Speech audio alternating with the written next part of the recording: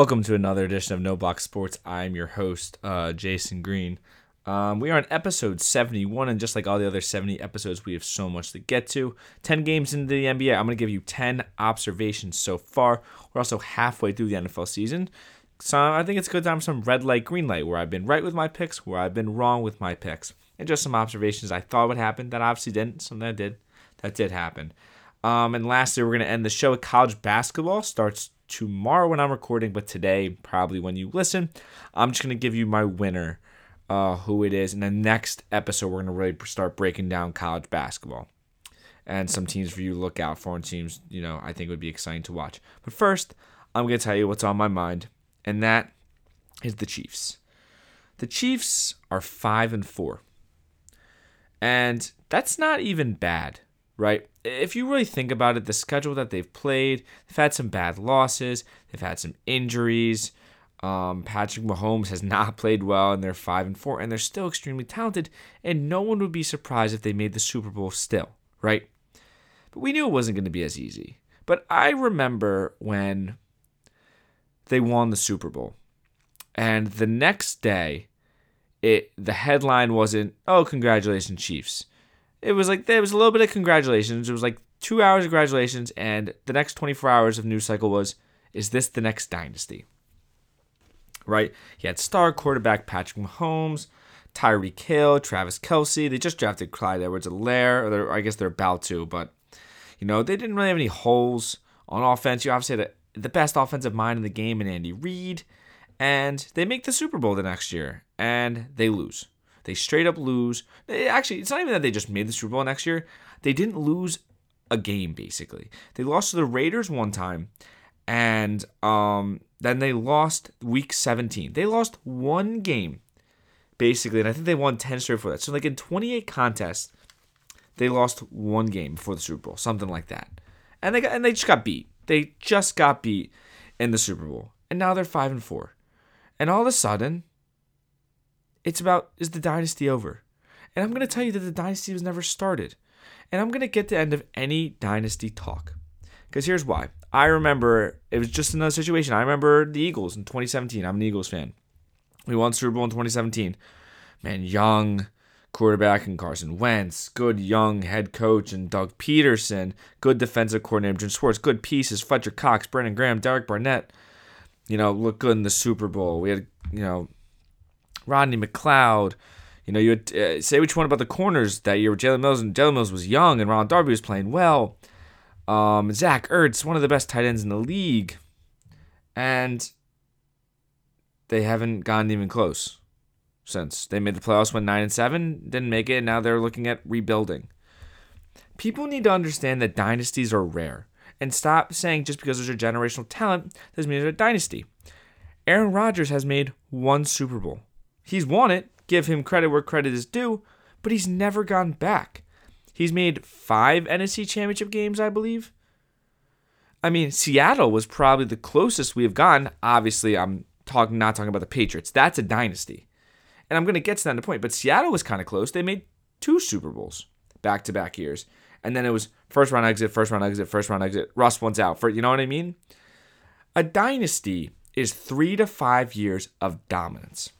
And that's basically what the Patriots did when they won 3 Super Bowls in 5 years. And also what Tom Brady did when he also once again won 3 Super Bowls in 5 years.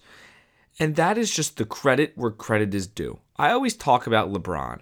And people that listen to me are like, oh, you have to bring up to LeBron with this. But Kevin Durant did something finally that LeBron's had to do a million times in his career, right? You had to lead the team all by yourself with the odds against you. And he performed. But LeBron's done that so many more times than Kevin Durant never has, which is why there's never been a debate. It's like, you want to start a dynasty talk and go against Tom Brady when you're not even close. When you've not even had to done it one or two, you've done it maybe once or twice. Tom Brady's done it 8 times. He's made 9 Super Bowls. I mean, you could say whatever you want about Aaron Rodgers. He's made 1. And then you could say, oh, you can argue. But then didn't Tom Brady just beat him in the Super Bowl? Or sorry, in the conference championship game? I get it. It's not as cut and dry as that. There's a lot against it. I know you could easily argue, and I could agree with you that Rodgers is a more talented quarterback. But it's the same thing with Mahomes, right? You think he's the more talented guy. He's just going to do what Brady did because he's more talented. He's got a coach suited for him. Belichick was good suited for Tom Brady. Andy Reid is suited for Patrick Mahomes. But it's not like that. And it just makes you appreciate how good those Patriots teams were. And Tom Brady, because the Bucs not the leading team in the NFC right now. Losers of 2 games. Wait, one game? I think they might have lost 1 game. The point is that they haven't lost. No, 2. They've lost 2 games. At New Orleans and at LA. They could be title contenders again. And it just makes you think what dynasties really are. And how we should really let the dynasties happen instead of trying to create the next dynasty. The Chiefs might win the Super Bowl, and this might be a horrible take. Because 2 Super Bowls in 3 years, that's a dynasty in the NFL world. And I could be 100% wrong. They might win next year. But for right now, let's hold off on the dynasty talk. And that's what's on my mind. All right, let's get into a little red light, green light action for those who are new to the show or the pod.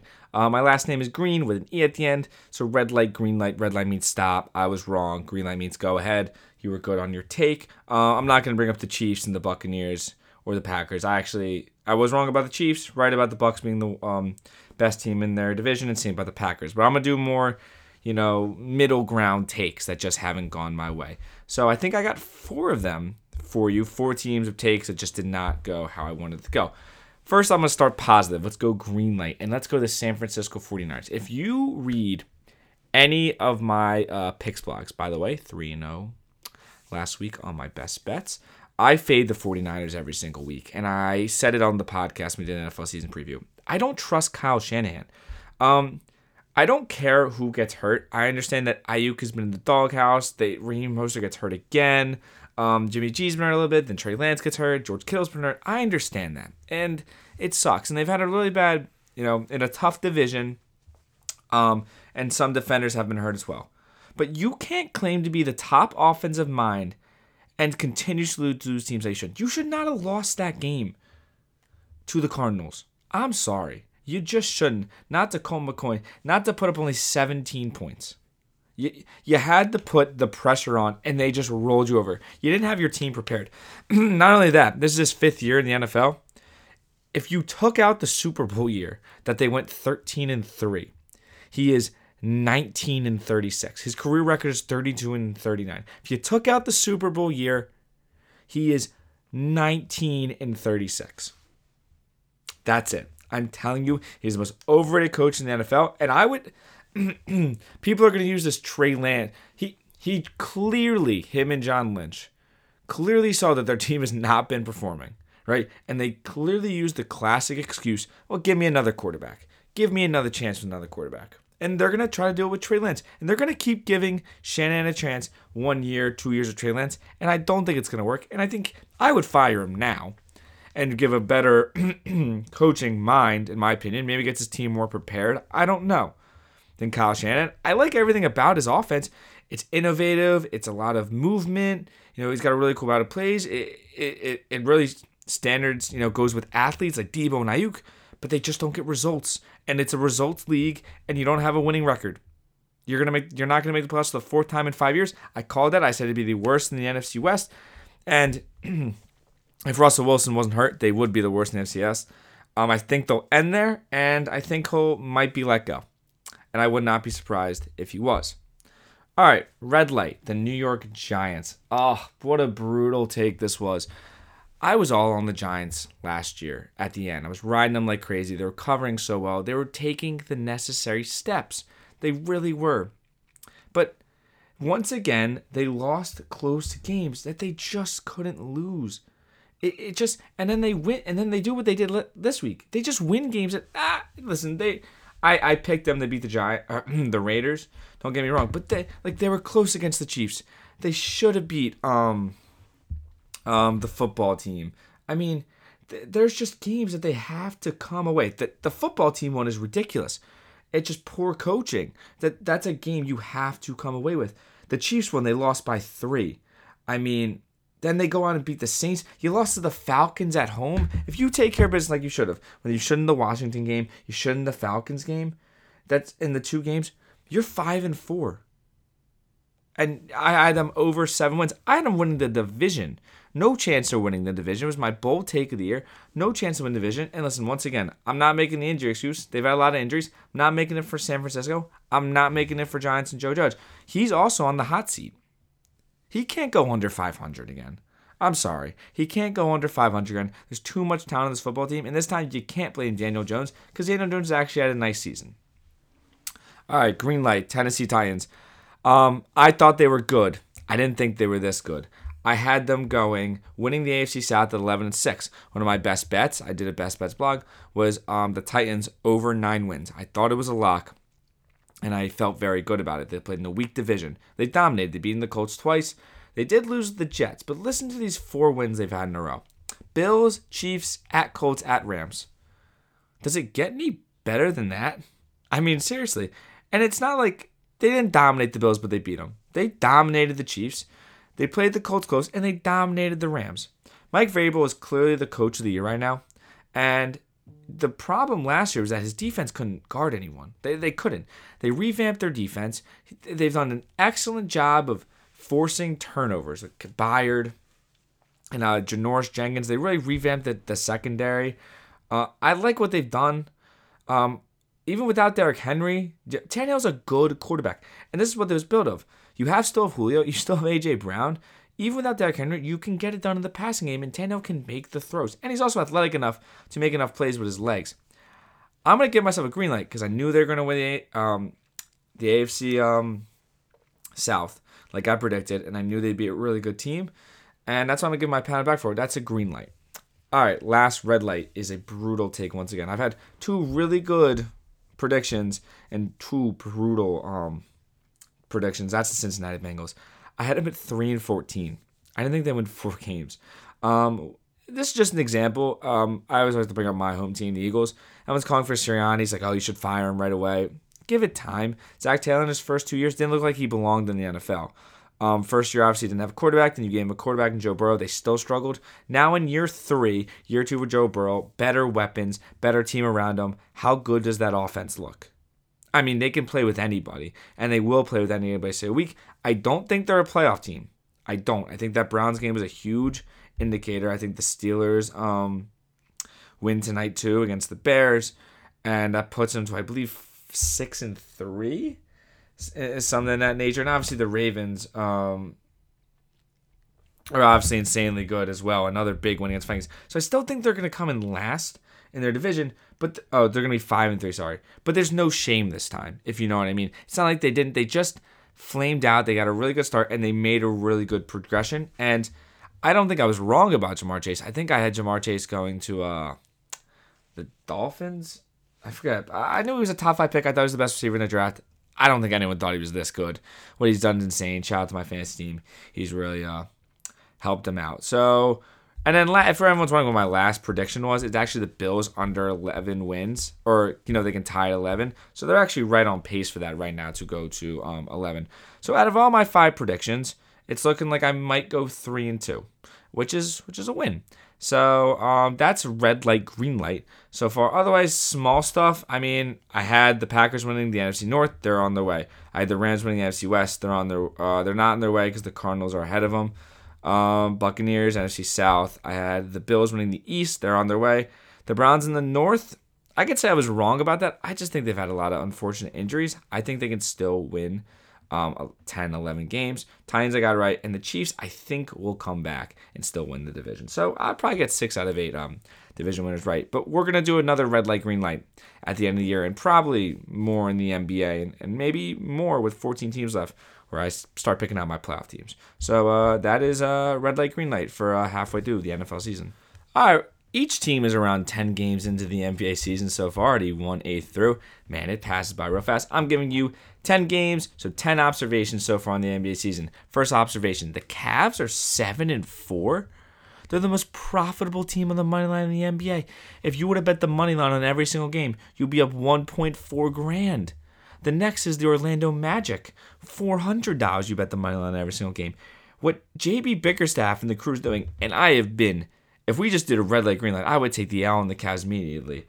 I got into a Twitter war on my No Block Sports Twitter. Follow me, by the way. But Evan Mobley. I was like, I thought Evan Mobley was good. I was like, these guys have 5 centers. These guys would be terrible. This guy's like, no, just wait. He's just arguing about me. We had an argument about Evan Mobley. So I'm still going to take the L. I thought Evan Mobley was great. He's not AD, like the guy said. But the truth is, I don't know how it's working, but it's working. They're outboarding everyone, and they're making it so hard to score with their length. And Markkanen is a good enough shooter like all threes are. They're just treating him like a 3D guy. It's actually crazy. Obviously, Colin Sexton getting hurt. He's just a torn meniscus. He's going to be out for a bit. Not like Ricky Rubio didn't just drop 38 in the Garden on 6 and 3. So, listen, I don't root for the Cavs, but you know what? Getting to the playoffs without LeBron for the first time since 2003, I can't even tell you the time they made the playoffs before that, is a win, and it's awesome for that city. So it's not like I'm not rooting for them. I just don't understand how they're winning at all. And seriously, yeah, I don't understand how they're winning at all. So that's just my first takeaway. Takeaway number 2, Ja Morant is a superstar. I remember tweeting when they beat the Warriors. I said, anything Ja Morant in the playing game. I remember saying, anything Ja Morant does after this is just icing on the cake, right? But now you're taking it to the next season. It's so hard for people to understand this. Memphis is like one of the least passionate. That's not true. They're passionate fan bases, but like in terms of fans in the NBA, there's not a lot. It's like Memphis and Orlando are like the lowest fan bases.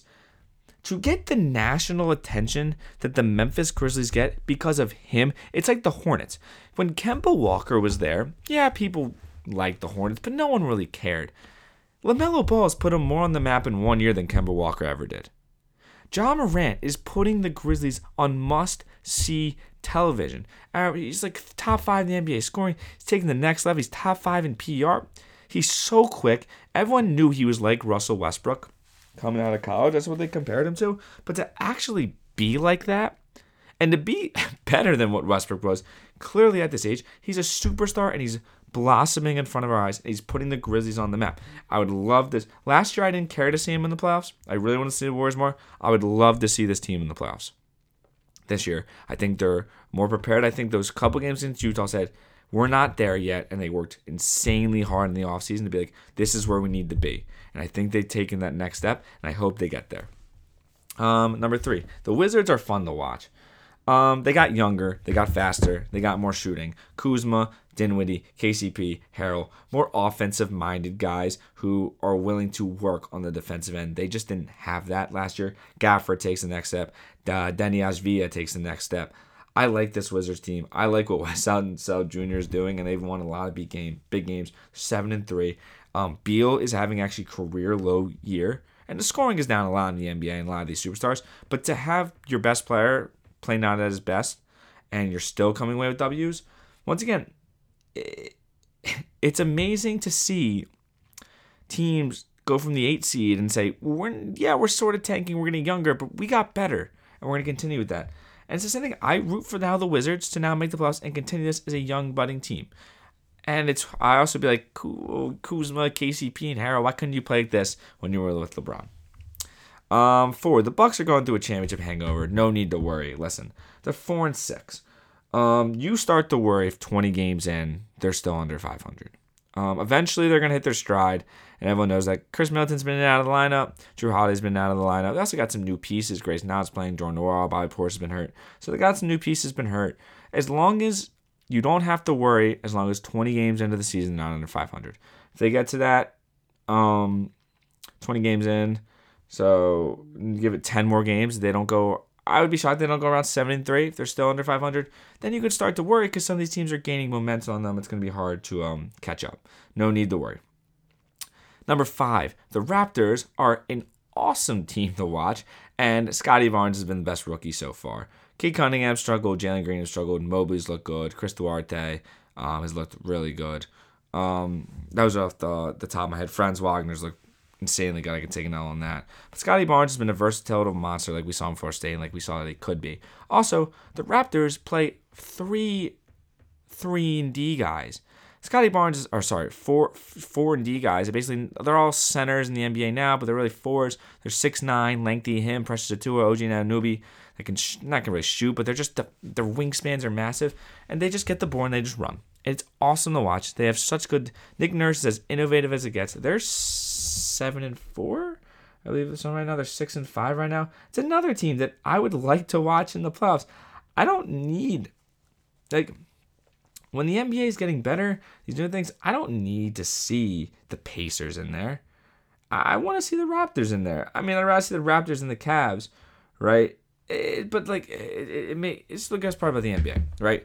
New rules, new people are adjusting. Who's smarter? Who's playing better right now? And right now, the Raptors with their new little system, right, have done some great things, some great innovative things to push the pace and get easy buckets when scoring is down. And two, they're 4-0 on the road. That's how you know they're very good defensively and they're well coached.